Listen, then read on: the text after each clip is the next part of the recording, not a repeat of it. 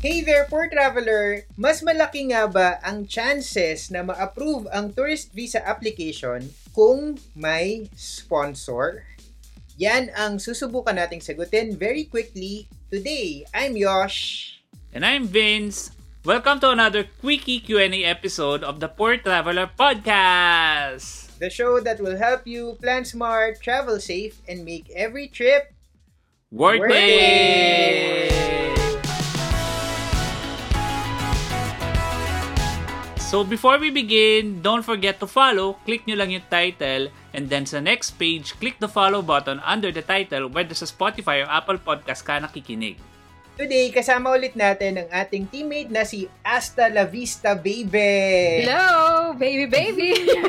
And marami siyang baong questions galing Yes. sa mga readers ng The Poor Traveler blog. And so, Hasta, ano ba yung question na bit-bit mo for this episode? Ang nabunot natin sa Tambiolo ay mas malaki ba ang chance na ma-approve ang visa application kung sponsored ka ng someone sa bansa na i-visit mo?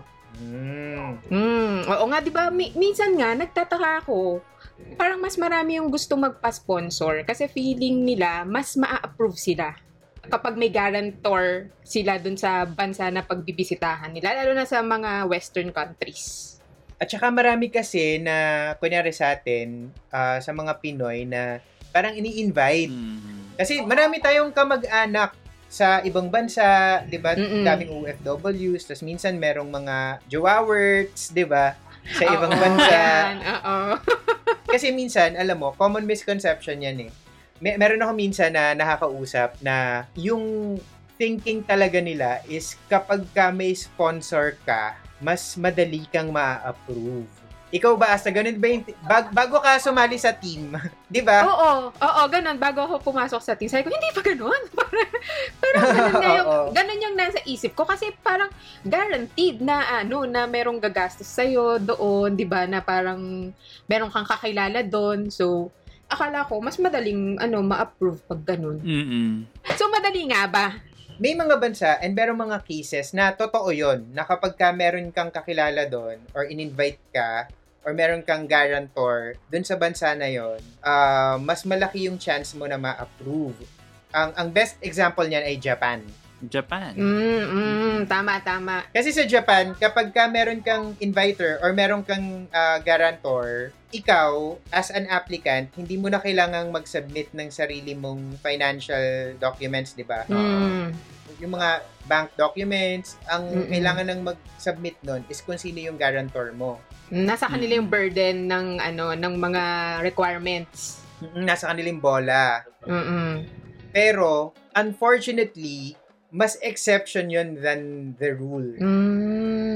Mas maraming embassies, mas maraming bansa, yung kapag ka sponsored ka, mas mahihirapan ka na ma-approve. Totoo. Bakit? Anong nasa isip nung mga na to, yung sa immigration nila? Bakit? Oo nga. Hindi ko rin pala alam Ako may feeling ako na ganito. Pag sponsored, ang feeling ko kasi is mas magiging strict talaga sila sa'yo kasi kailangan siguro talaga nang i-make sure ng embassy na babalik ka pa. O yung plano mo talaga is mag-travel lang, bumisita, hindi yung pupunta ka doon para mag-stay na matagal doon, magganap ng work, di ba? Okay, bago tayo magpatuloy, kailangan nating i-clarify muna na yung pinag-uusapan lang natin dito sa The Poor Traveler Podcast, most of the time ay tourist lang to or for leisure. Hindi to parang, hindi na natin covered yung kung gusto nyo mag-work doon or mag-aral doon or gusto nyo mag-migrate doon. Alam mo yun, hindi na natin covered yon. So, syempre, yung The Poor Traveler kasi as a blog is more on for leisure, for tourism purposes. So, doon lang tayo. Ang second na gusto kong i-point out is balikan natin kung bakit ba merong visa policies in the first place. Diba? So, yung visa policies, diba, nandyan yan to protect the national interest of that country. So, isa sa pinaka-concern nila is baka yung mga tourists ay mag-overstay or mag-work illegally dun sa bansa nila.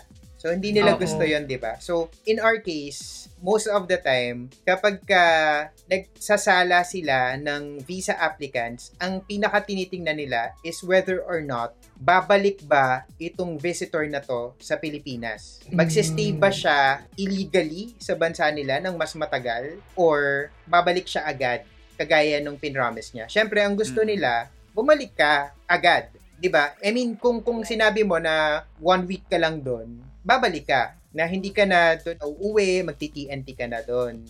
Okay.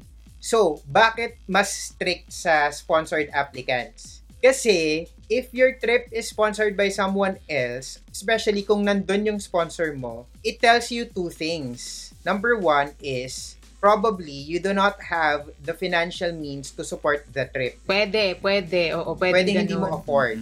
And number 2 is, knowing someone in that country gives you a very strong reason to overstay and not return to the Philippines.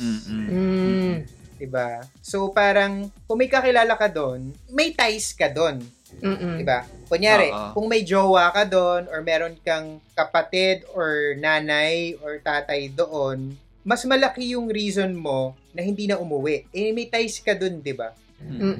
Oo. So, kapag pumupunta tayo ng Europe, tapos nag-a-apply tayo ng Schengen visa, naalala mo, nung time na meron pang mga interview, ang laging question sa atin, yung may kilala ka ba sa Europe?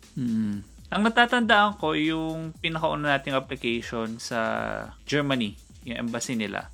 May 2 questions dyan na pinaka-natatandaan ko is, number 1, may kakilala ka ba or relatives sa Schengen countries? Tapos yung isa pa, if may relatives ka sa UK, I think kasama doon. Oo. Kasama na tinanong sa atin yung UK kahit na hindi naman kasali yung UK sa Schengen. Di ba may sarili sila? Pero tinatanong siya dati nung sa Germany. Pero ngayon may interview pa rin yung sa Germany. Yung latest nyo na Depende siya sa embassy kasi. Kung Schengen. So may mga embassies na may interview pa rin. Pero merong mga embassies na wala.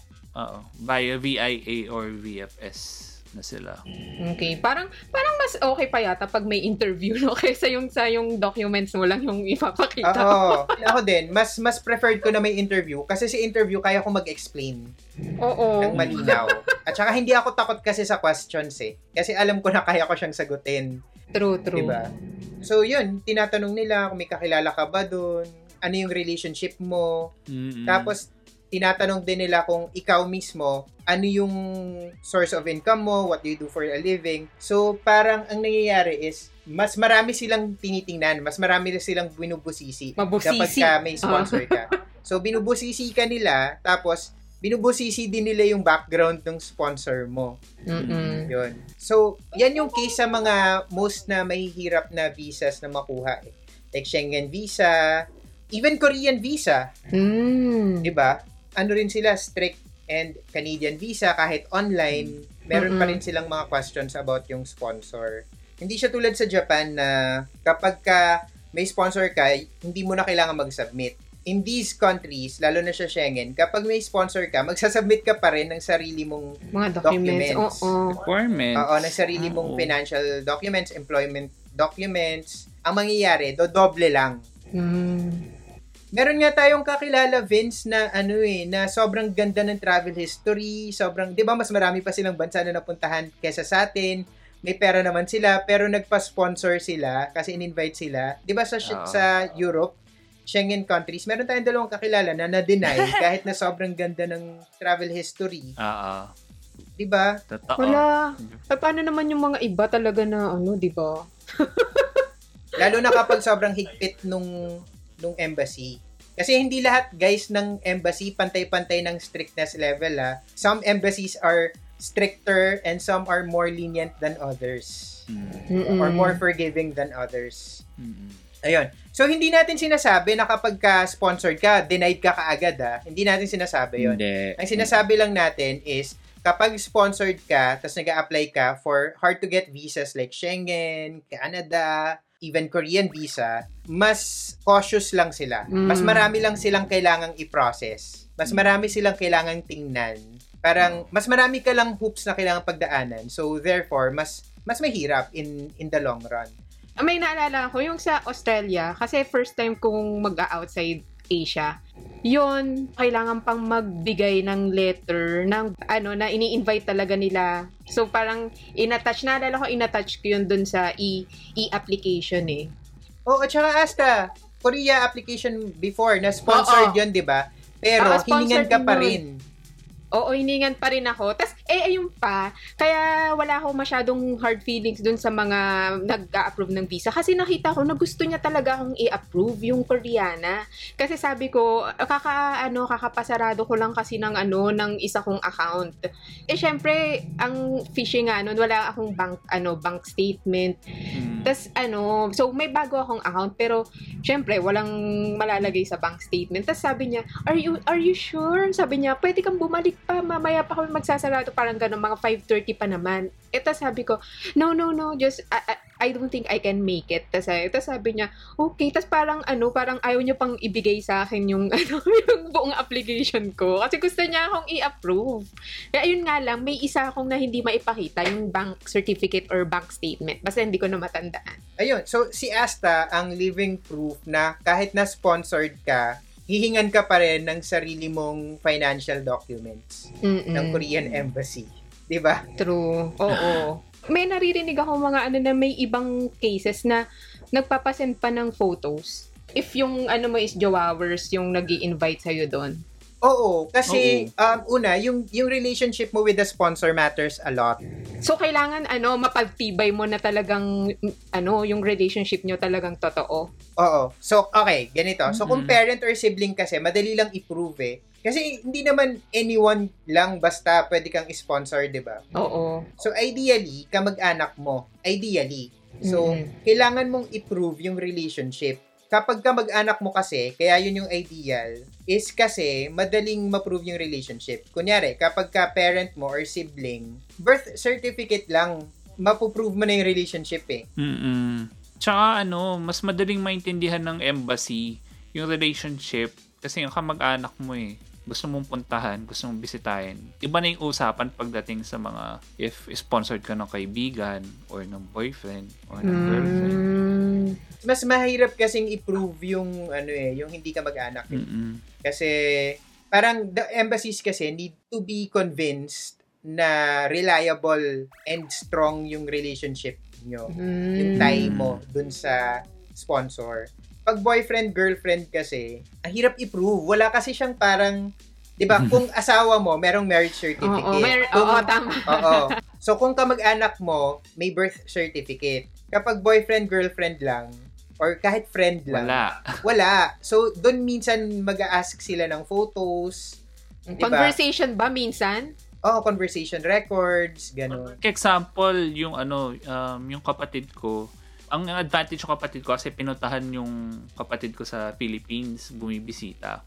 Pero, nung siya na yung time na mag-apply sa US, hindi na enough yun. Hiningi lahat. Email, conversation, pictures. Sinama din niya yung FB, conversations nila. Tapos, lahat. Di ang hirap pala pag hindi nagkita mismo. Yung LDR, tas internet na relationship. Siguro, lalong mas mahirap. Oo. Actually, sobrang complicated niyan. Na meron tayong separate episode dyan eh. Ganon. Yung kapag ka LDR or online jowa, tapos mag-meet kayo abroad. So, meron tayong separate episode about that. So, abangan na lang nila. Hindi pa kasi natin nare-release. Pero, so basta, the short of it is, it will be extremely difficult to convince the embassy na reliable yung relationship nyo kasi wala masyadong proof of relationship kapag ka hindi pa kayo nagmi-meet or kapag online lang kayo magkakilala. So ako, gets ko yon na long-distance relationships are not less valid than physical ones. Ako, gets ko. Feeling ko gets mo rin, Asta. Na online relationships are just as valid as yung normal na relationships, di ba? True. Kaya lang, unfortunately, ilagay mo yung sarili mo sa position nung consul or nung mag-evaluate ng application mo. Kasi kung tatanggapin nila yun na walang proof, na na chat-chat lang, parang anyone can do that. Anyone can just claim na magjowa tayo. Oo nga naman. Tama nga naman. And yun yung iniiwasan nila kasi yung trafficking, human trafficking na threat is very real. True, human trafficking, yes, Hindi yes. hindi siya katang-isip lamang. So talagang, 'di ba, kung conversations, yung proof mo, madali siyang i-fake. Pero kung may jowa ka talaga, 'di ba? Matagal na kayo. Hindi kami nagbabawal na wag gawin. Pero kung talagang may existing naman na relationship, 'di ba? Hindi natin sinasabi na hindi yan ma-approve ever. It's just that mas marami ka lang talagang hoops na pagdadaanan. Mas bubusisiin talaga nila yan. Mas meron silang cynical eye na gagamitin kapag ganyan yung situation. Yun. So yun, pero meron tayong separate episode about long distance relationships and travel. Sa mga makaka-relate, intay-intay. Hindi lang natin alam kung kailan mare-release. So i-follow na lang nila tong podcast na to para ma-notify sila every time na meron tayong new episode. Diba? Oo, true. So basically, ang short of it is, itong mga online relationships kasi, although tayo, personally, we think na these are valid relationships, pero these are very hard to prove, but very easy to fake. Kaya, visa officers usually err on the side of caution. True. Oo nga. Sa kanila yata maaano yung record pag Sa immigration officers, nagre-reflect din sa kanila kapag may lumusot eh. So, I can guess na baka sa visa officers din ganun, na kapag ka merong kang in-evaluate na nakalusot, na pinapasok mo, tapos it turns out na nag-TNT doon or hindi na umuwi, baka meron din yung implication sa kanila. So, baka kaya ganun. Pero ito ay speculation lamang. Oo, baka nga lang. Pero meron kasi tayong friend na dating visa officer. So, feeling ko, itanong natin sa kanya sa ibang episode din. Gawa tayo ng separate episode. At saka sa mga nag-apply na na-deny ng mga visa officers, huwag kayong magtatanim ng poot kasi nga, ginagawa lang nila yung trabaho nila. If ever, di ba, hindi natin masabi kung baka may mga lumusot na mga nagta-traffic doon or nagganap na trabaho doon. At saka hindi nila kayo kakilala. True. Wala silang background true. So they can only judge you. They can only assess you based on The requirements you submitted. Oo. Kung hindi reliable yung mga documents na isasubmit mo, kung medyo may duda doon, wala silang ibang mapapagbasehan 'di ba? Tapos bukod sa visa application, meron ding iba pang complications yung pagiging sponsored kasi step 1 lang yung visa. Magkakaroon ka rin ng separate hurdle kapag humarap ka na sa immigration officers. Kasi meron siyang sariling set of problems na dala. Yung mga problems, pero may sarili silang policies, di ba? So yun, so that's it for this episode. If you have other travel-related questions, message us on Twitter or Instagram sa @thepoortraveler, single L.